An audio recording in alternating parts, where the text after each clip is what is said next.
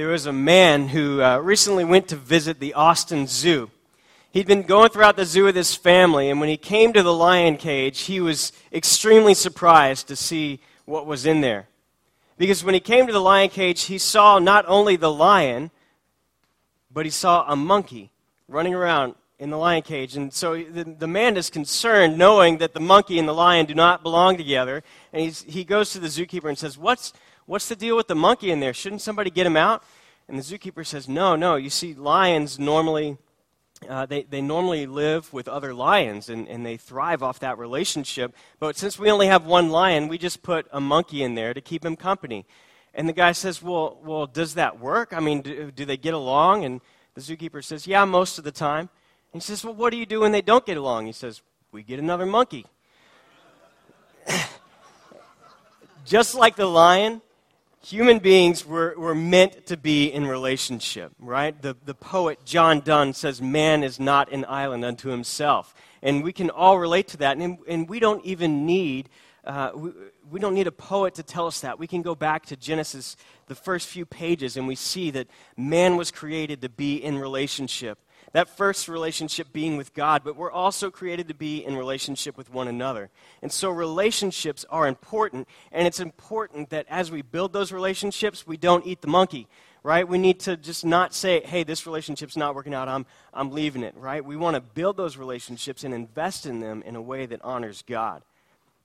Our theme for this year is stewardship. And so as we go through the book of Ruth, many of you may be familiar with it. If you are, you're probably a woman, because women love this book because there's this big love story in it. It's like the Bible's version of the Notebook. But guys, I promise, there's more to it than that. And if you can make it through, then one of these days we'll go through like Judges or, Exodus and Deuteronomy or 1st and 2nd Samuel, and which is like the Spartacus Gladiator Band of Brothers and Saving Private Ryan of the Bible. We'll go through those, I promise.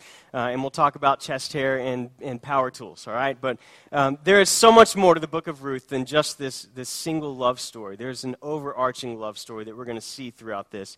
And it centers around the various relationships that we have in our life. And so as we go through Ruth, we're going to talk about how we steward our relationships.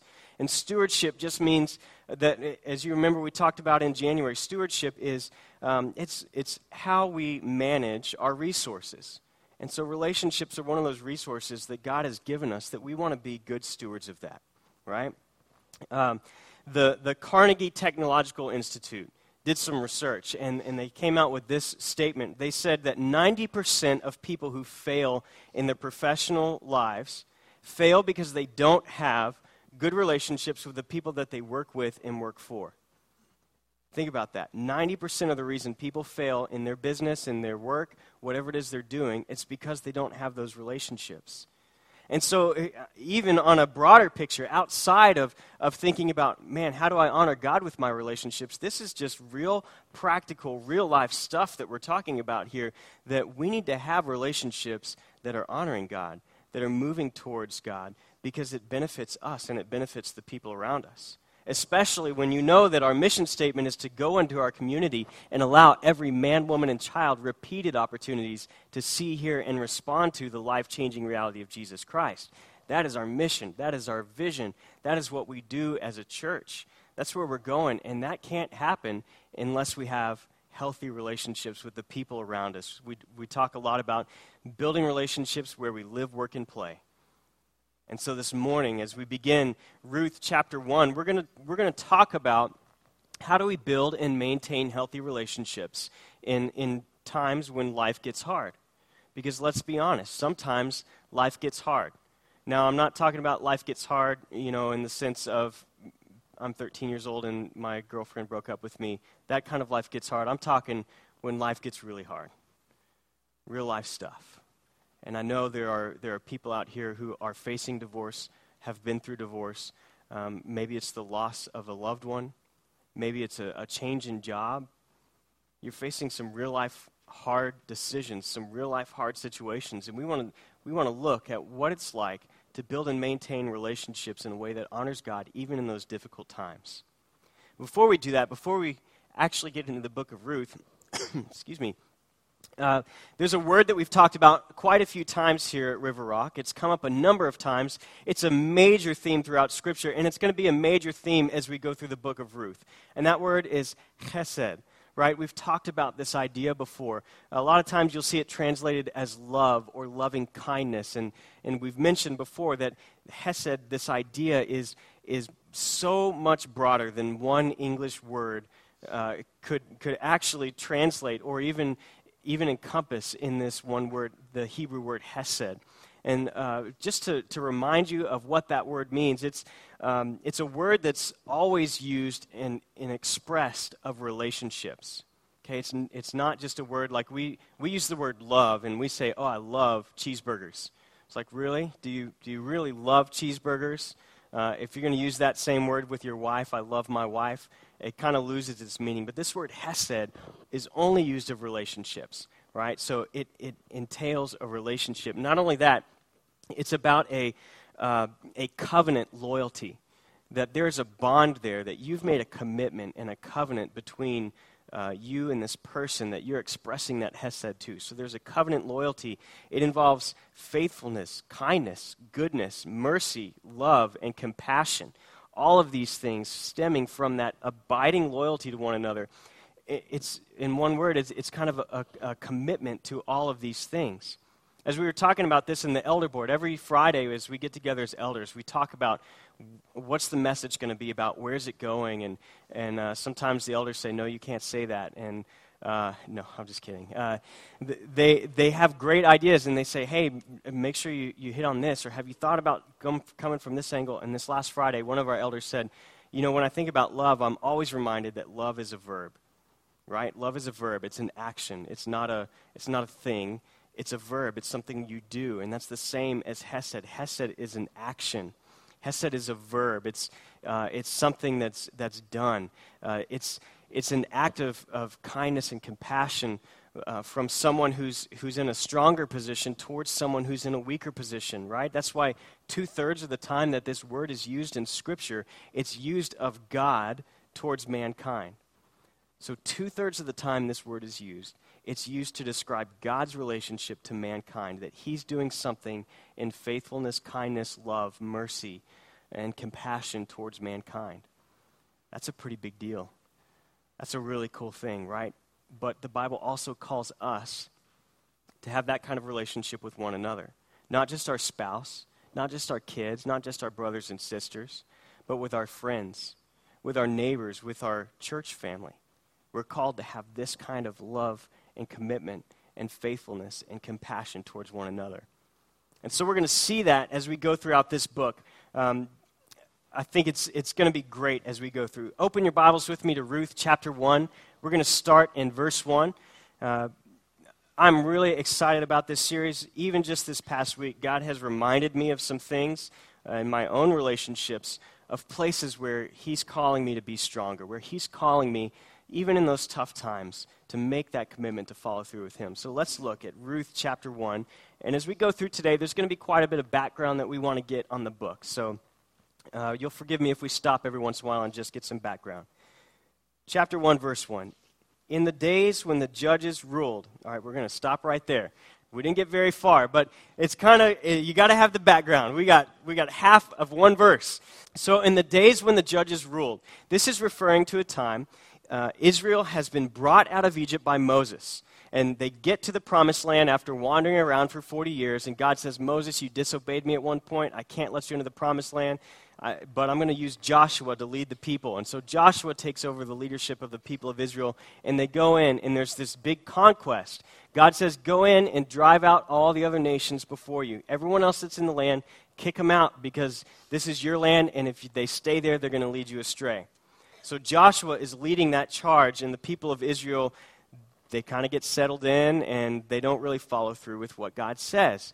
So this is about 1200 BC, the time when the judges ruled Israel. And the people are there. They're living in the land. They haven't driven out the people the way that God has told them to, and stuff starts to happen. There starts to be this little bit of decline in the moral and spiritual life of the people of Israel, and they get further and further away from God. And so God raises up some of these other nations that he told them to get rid of, He raises them up as a way to judge the people of Israel. And he says, look, I can't let this go unpunished. I'm trying to be patient with you, but I can't let it go unpunished. And so Israel goes through times of punishment where they're subjected to people like the Canaanites, the Amorites, the Moabites, the Hittites, and they're subjected to these people. And then God's people realize their sin, and they cry out to God. Much the same way we saw the people of Nineveh cry out to God in Jonah. They cry out and they say, God, forgive us. Please, God, help us. We want to follow you again. And so God hears their prayer, and he raises up a judge. Usually these judges were military leaders, and they often served as spiritual leaders, but not always. Some of the judges were like Samson, who was a pretty poor spiritual leader if you read his story in the book of Judges, but he was strong militarily, and he led the people. He was one of the judges of Israel. And so you kind of have this downward spiral where God raises up a judge, and the people for a time say, okay, we're going to follow God. We're going to do what it takes to be free of these people. And then they get free, and the judge moves on, or the judge dies, and slowly they start to spiral downward again, and they come under some judgment, and they cry out, and God raises up another judge. But it's this continuing downward spiral. And towards the end of the book of Judges, you see this phrase over and over again. And there was no king in Israel, and everyone did what was right in his own eyes, or everyone did as he saw fit. You'll see that phrase over and over again. Now, the important phrase there is that this is a time when there was no king in Israel. So there's no king. Saul, King David, the most famous, and King Solomon, they've not been established on the throne. So there's no king in Israel, but I believe there's more to that phrase than we often take. I don't think it's just talking about having a human sitting on the throne. Because when the people left Egypt, the understanding was that someday, you can go back to Deuteronomy, someday you will have a human king sitting over you, but even in that time, I am the Lord God. I am your king. I am your king. These are the decrees, these are the commands that I am giving you as your God and as your king.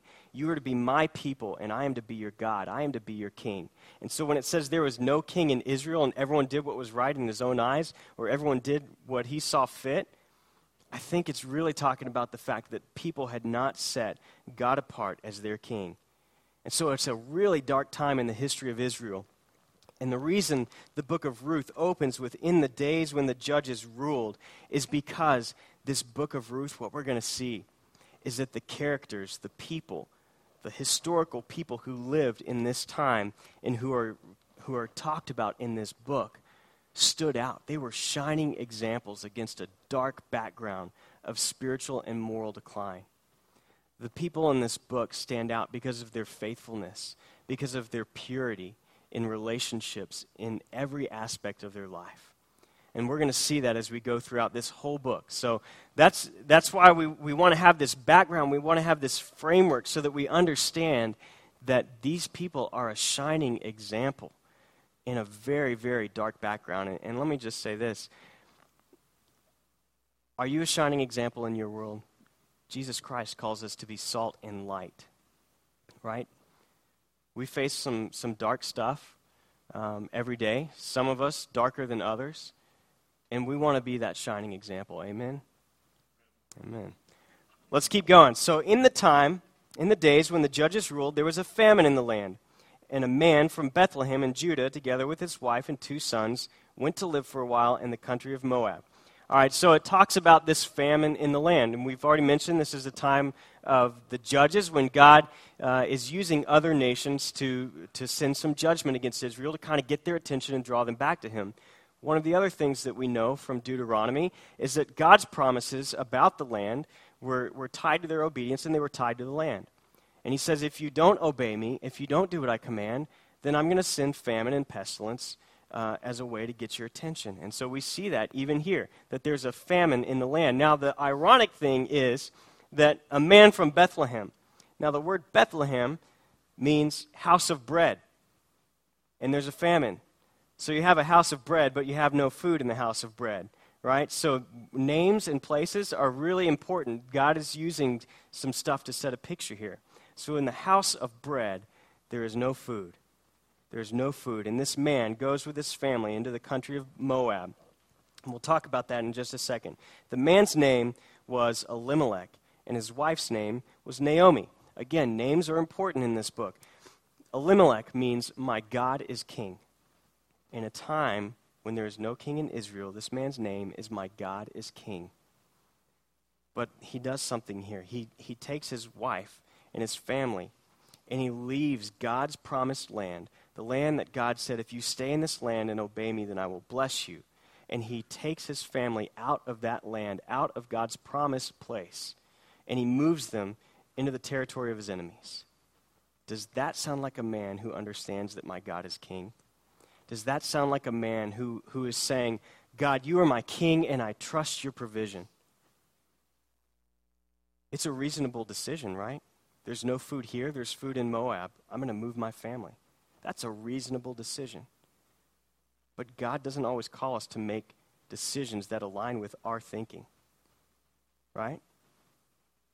Have you ever been there? Have you ever made a decision that you think, wow, this just lines up with all reason. I should make this decision. Come to find out that it wasn't necessarily the right one? Anybody besides me been there? When we make decisions in our lives, we want to make decisions that honor God. We want to make decisions that honor God. And we can only do that when God is our king and when we start by making decisions on our knees in his word. That's a bonus for today. Let's keep going. So Elimelech means my God is king. He takes his family and he leaves Israel and goes into Moab. His wife's name is Naomi, which means pleasant, which we're going to get to in a little while, the importance of that name. So he goes with his family from Bethlehem into Moab, and they're there for 10 years. They live there for 10 years. And the man, Elimelech, dies. Not only does Elimelech die, but his 2 sons die.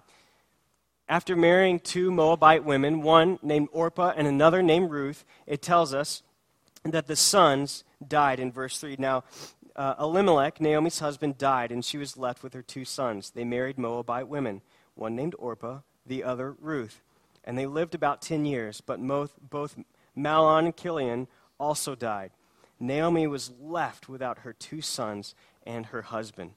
Okay, this is a big deal because men were the sole providers of the family at this time. And your sons, your children, your sons and your grandsons, who would be the ones who would go out and they would have property rights over the land. They would be the ones who are going out and providing food and getting jobs. If they're not there, there's no provision, right? There's no social security. Your family is your social security, okay? So your family is your social security, and it's that way in most places in the world today, right? You get old, you live with your family. Your family takes care of you. And so without a husband and without sons, where does that leave Naomi? She's in a tough spot. She's a stranger in a foreign land with no husband and no sons and no way to provide for herself. She's got these 2 daughters-in-law that she doesn't know what to do with. She's there. Her life is hard. Her life is getting hard. Let's see what happens. Verse 6, when she heard in Moab that the Lord had come to the aid of his people by providing food for them, Naomi and her daughters-in-law prepared to return home from there. So they're there, and she hears God has returned to Bethlehem, right? We talked about kind of that cycle. So God has returned to the nation of Israel. He's there. There's food. And Naomi says, you know what? My husband left. I didn't have a say in that decision. I didn't really want to go. I'm going back to my people. That's where God is. That's where I want to be. And so she goes back. She goes back and she brings her daughters-in-law with her. And then she turns to them as they're on their way. Verse 8, Naomi said to her 2 daughters-in-law, go back, each of you, to your mother's home. May the Lord show you kindness, as you have shown your dead and me. May the Lord grant to each of you that you will find rest in the home of another husband. So Naomi recognizes, look, you girls are young. There's still potential for you to get remarried. You're going to a place where you don't know anybody. This is my home. You should stay here with your family. You should stay here. There's still hope for you to have that kind of provision. I'm going to go back as an old widow. I'll probably end up begging, but it's better to be begging in Israel than to be here in Moab. So I'm going back. You guys go home. Naomi's making a hard decision. Naomi's making a hard decision. And that's the first thing that we see is that when life gets hard, love makes the hard choice. Love makes the hard choice. Naomi's making what she thinks is the right decision, and we're going to see a little bit more about that in just a second. Let's keep going. Naomi knows that she has no way to provide for these women. If they're to go into Israel, the Israelites know the law. God says, even to the 10th generation, anyone from Moab and Ammon cannot be in the assembly of the Lord. She knows that they're going to be outcasts if they come. She says it's better for you to stay here. That's her reasoning, right? So she thinks she's showing them hesed. Because of her age, because of her wisdom, she's sort of in that stronger position to show kindness to the younger women. And that's what she thinks she's doing. But there's something that happens. Let's keep reading. She kissed them, and they wept aloud and they said, we will go back with you to your people. But Naomi said, return home, my daughters. Why would you come with me? Am I going to have any more sons who could become your husbands? Return home, my daughters. I am too old to have another husband. Even if I thought there was still hope for me, even if I had a husband tonight and gave birth to sons, would you wait until they were grown up? Would you remain unmarried for them? No, my daughters. Okay, so what is she talking about here? We're going to see this later in the book of Ruth. We're talking about a practice called levirate marriage. And this goes all the way back to Deuteronomy chapter 25. And you actually see it in Genesis before then, but this is part of the law in Deuteronomy. And God says, look, if a woman gets married and her husband dies and she doesn't have a son to take care of her, to provide for her, it's the brother-in-law's responsibility to perform the duties that a husband would perform, let's put it nicely, and provide her with a son, okay, so that she has a social security, that she has a way to be provided for. That's the responsibility. It sounds weird to us today, but that was God's way for them to continue on the name of that family, because in the Hebrew mindset, if your family name didn't carry on, like if I didn't have sons, if all I had were daughters and that name didn't carry on, people looked at you like you were cursed, because the property that had been passed down to you could only pass down to your sons. So this was a big deal for your name to carry on in the land of the living, in the promised land. That was a big deal. And so God had instituted this. And so what Naomi is saying is, look, even if I go find a husband tonight, I'm old.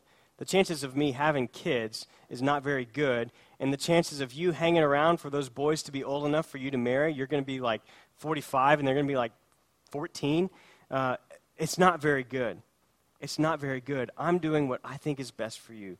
Let me send you back. This is the hard choice that I'm making. Let's keep going and see what happens. At this, they wept again. Then Orpah kissed her mother-in-law goodbye. But Ruth clung to her. Ruth clung to her.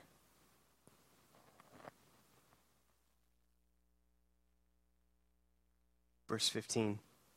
Look, said Naomi, your sister-in-law is going back to her people, to her gods.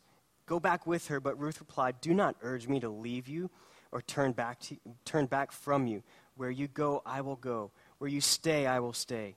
Your people will be my people, and your God will be my God. Where you die, I will die, and there I will be buried. So Ruth makes the hard decision. Ruth says, I'm going to leave everything that I've ever known, the only place that I've ever lived, all my friends and my family, and I'm going to go with you because you need me. See, Naomi thinks that because she's older and wiser, that she's the one who has the position, the better position to be able to say what's right and what's wrong. But Ruth recognizes her weakness in this time of pain. And Ruth says, I'm not going anywhere. You don't realize it, but you need me. I'm making the hard decision. I'm going to follow you. The Olympics are coming up in a couple weeks, and there's always amazing stories about the athletes that come out during the Olympics. I'm not a big fan of the sports and stuff. I don't understand all the Winter Olympics. Grew up in Texas, so I don't understand everything that's going on. We won't go into that. But I love the stories about the actual athletes. And there's one that I saw this week that I think really demonstrates what it's like to make the hard choice when you have that kind of hesed love for someone. Let's watch this video.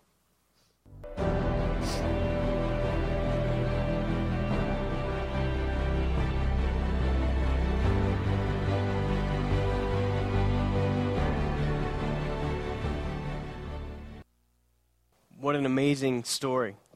You have twin sisters who are competing in the same event, and it comes down to it, most of these Olympians are pretty young, and they seem like they get younger and younger every time the Olympics come around. So this is probably their last chance to compete. And one sister qualifies, the other is too ill to compete. And the one who qualified says, "You need to go. You take my place. I want you to have the good thing. I'm going to support you in this." She made the hard choice for her sister.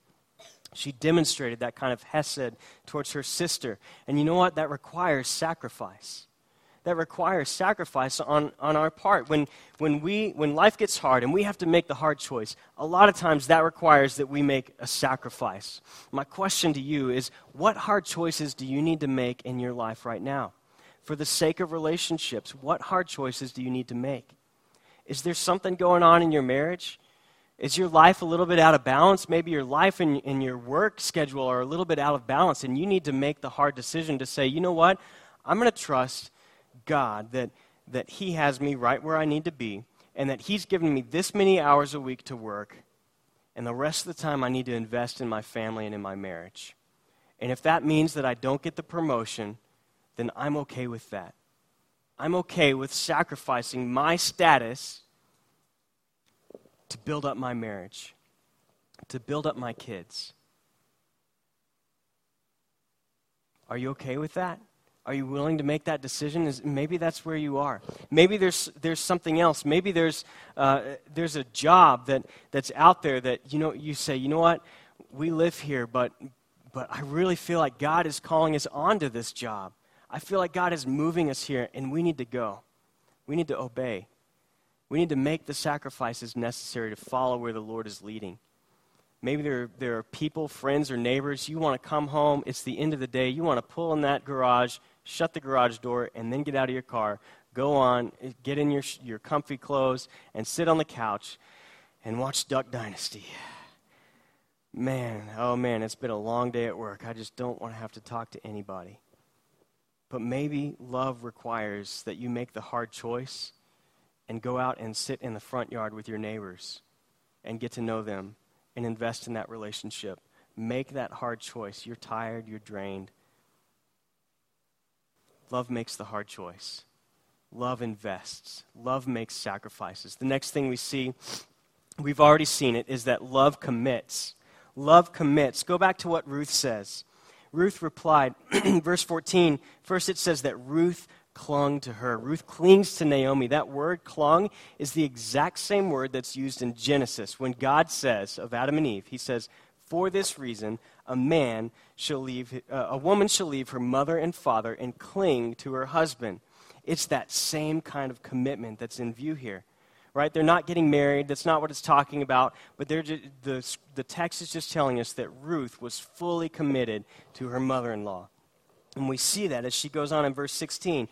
"Do not urge me to leave you or turn back from you. Where you go, I will go. Where you stay, I will stay. Where your people will be, there I will be. Your God will be my God. Where you die, I will die, and there I will be buried. May the Lord deal with me, be it ever so severely, if anything but death separates you and me."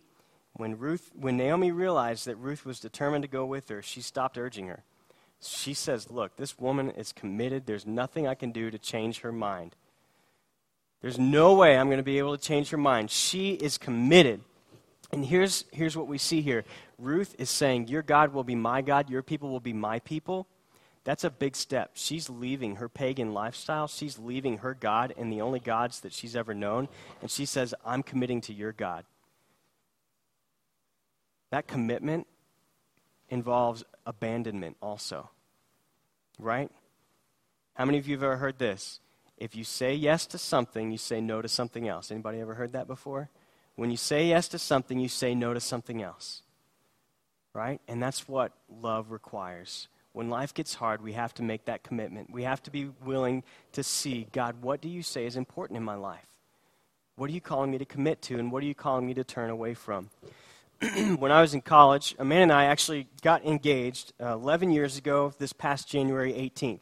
We'll have been married 10 years coming up this year in May. And after we got engaged, we were juniors in college, and I had known that God had called me to ministry, and I began looking into seminaries. I was challenged by a friend to think outside the Southern Baptist denomination. I was raised Southern Baptist. I went to a Southern Baptist school, and so there's one Southern Baptist major seminary here in Texas. I figured that would be the next step.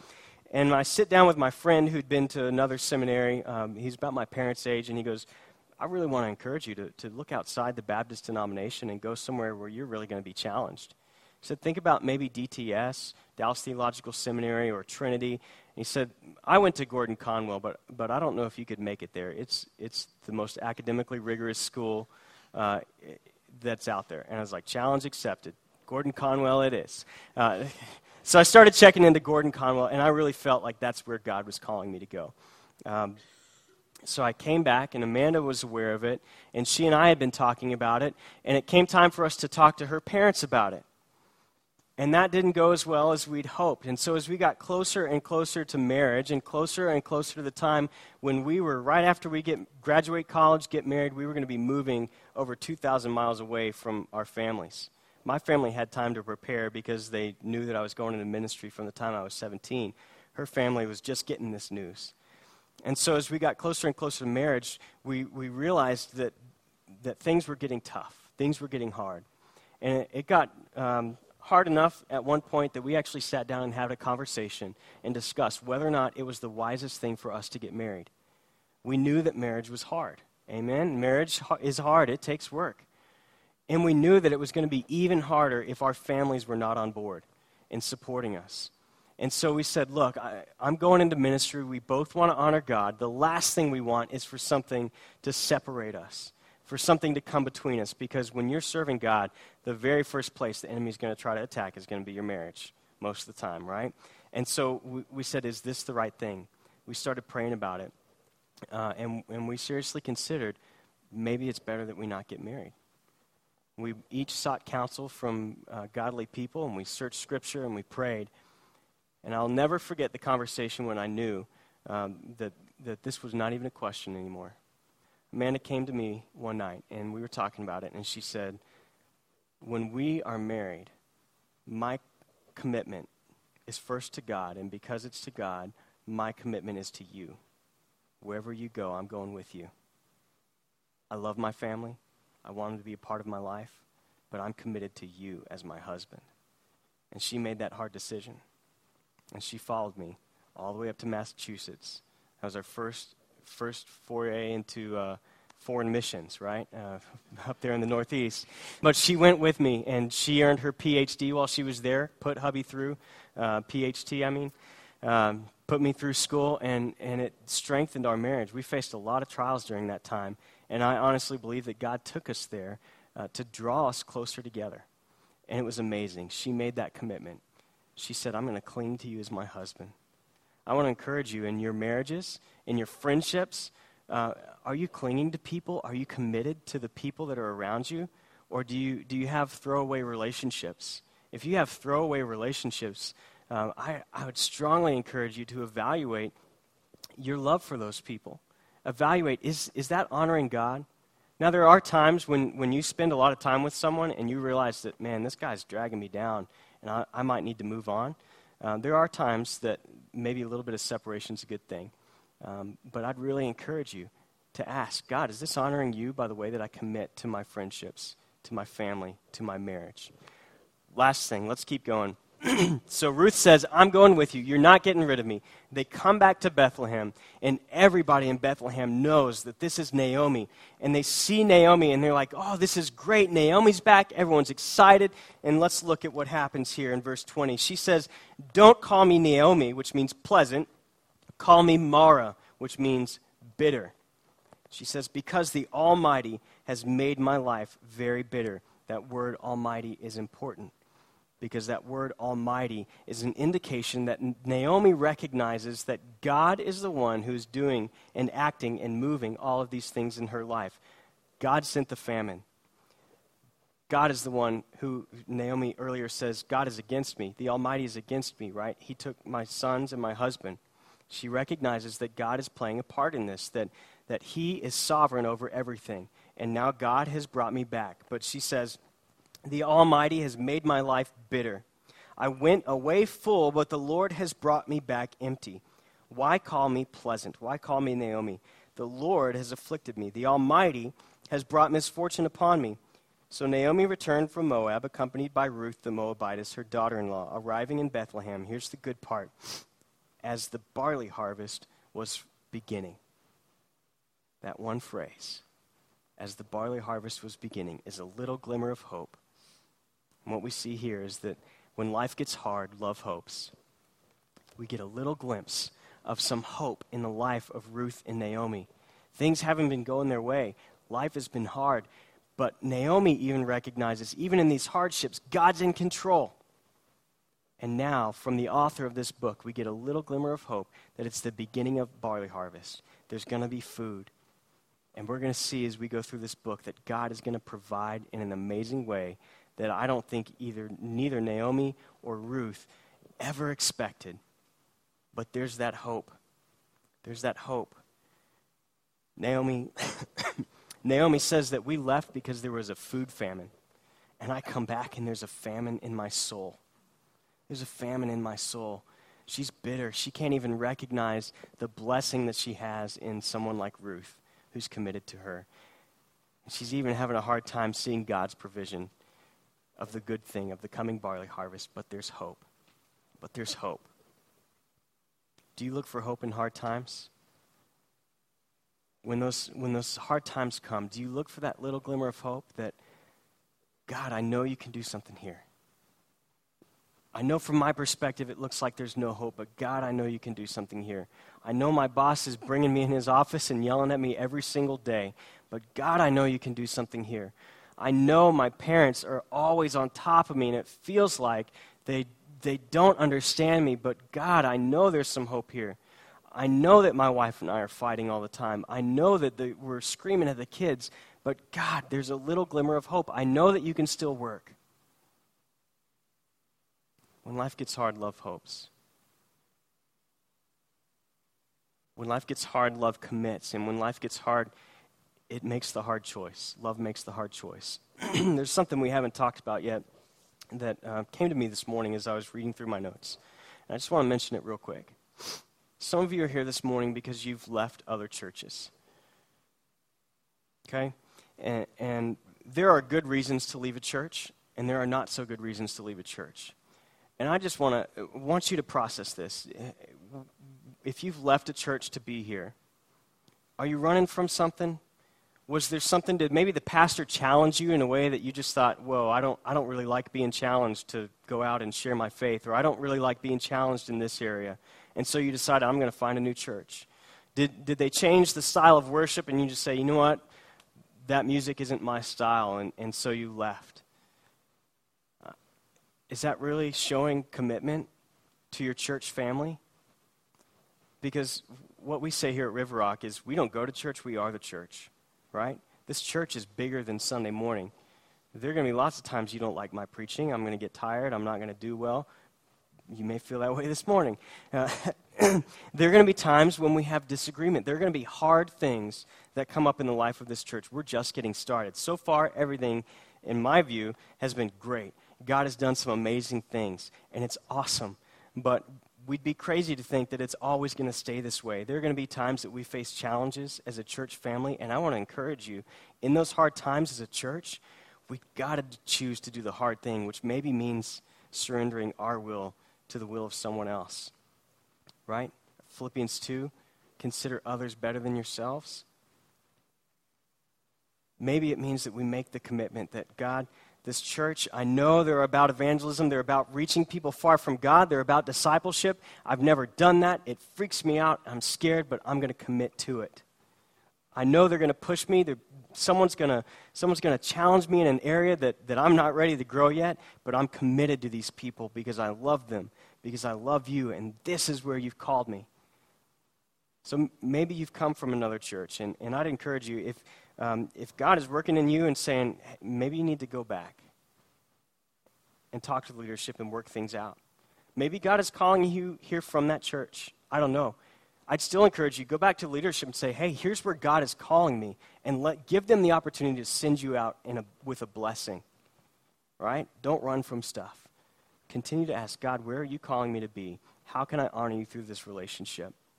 We want to be a people that make the hard choice. We want to be a people that make the commitment and the sacrifice that comes along with that, and we want to be a people that always look for the hope because we know how powerful our God is, because we serve the Almighty. We don't want to be eating the monkey, right? Let's pray. God, we pray that you would allow us to be a people this week, this month, this year, day after day, day in, day out. God, would you allow us to be a people who are so committed to each other and to you and to honoring you through our relationships that when life is hard, we would make the hard choice. When life is hard, we would commit to our relationships. And when life is hard, we would look for that little bit of hope that you've placed that's there, Lord, because we know that your love never fails. Your love never gives up. We praise you and we thank you for that. In Jesus' name, amen.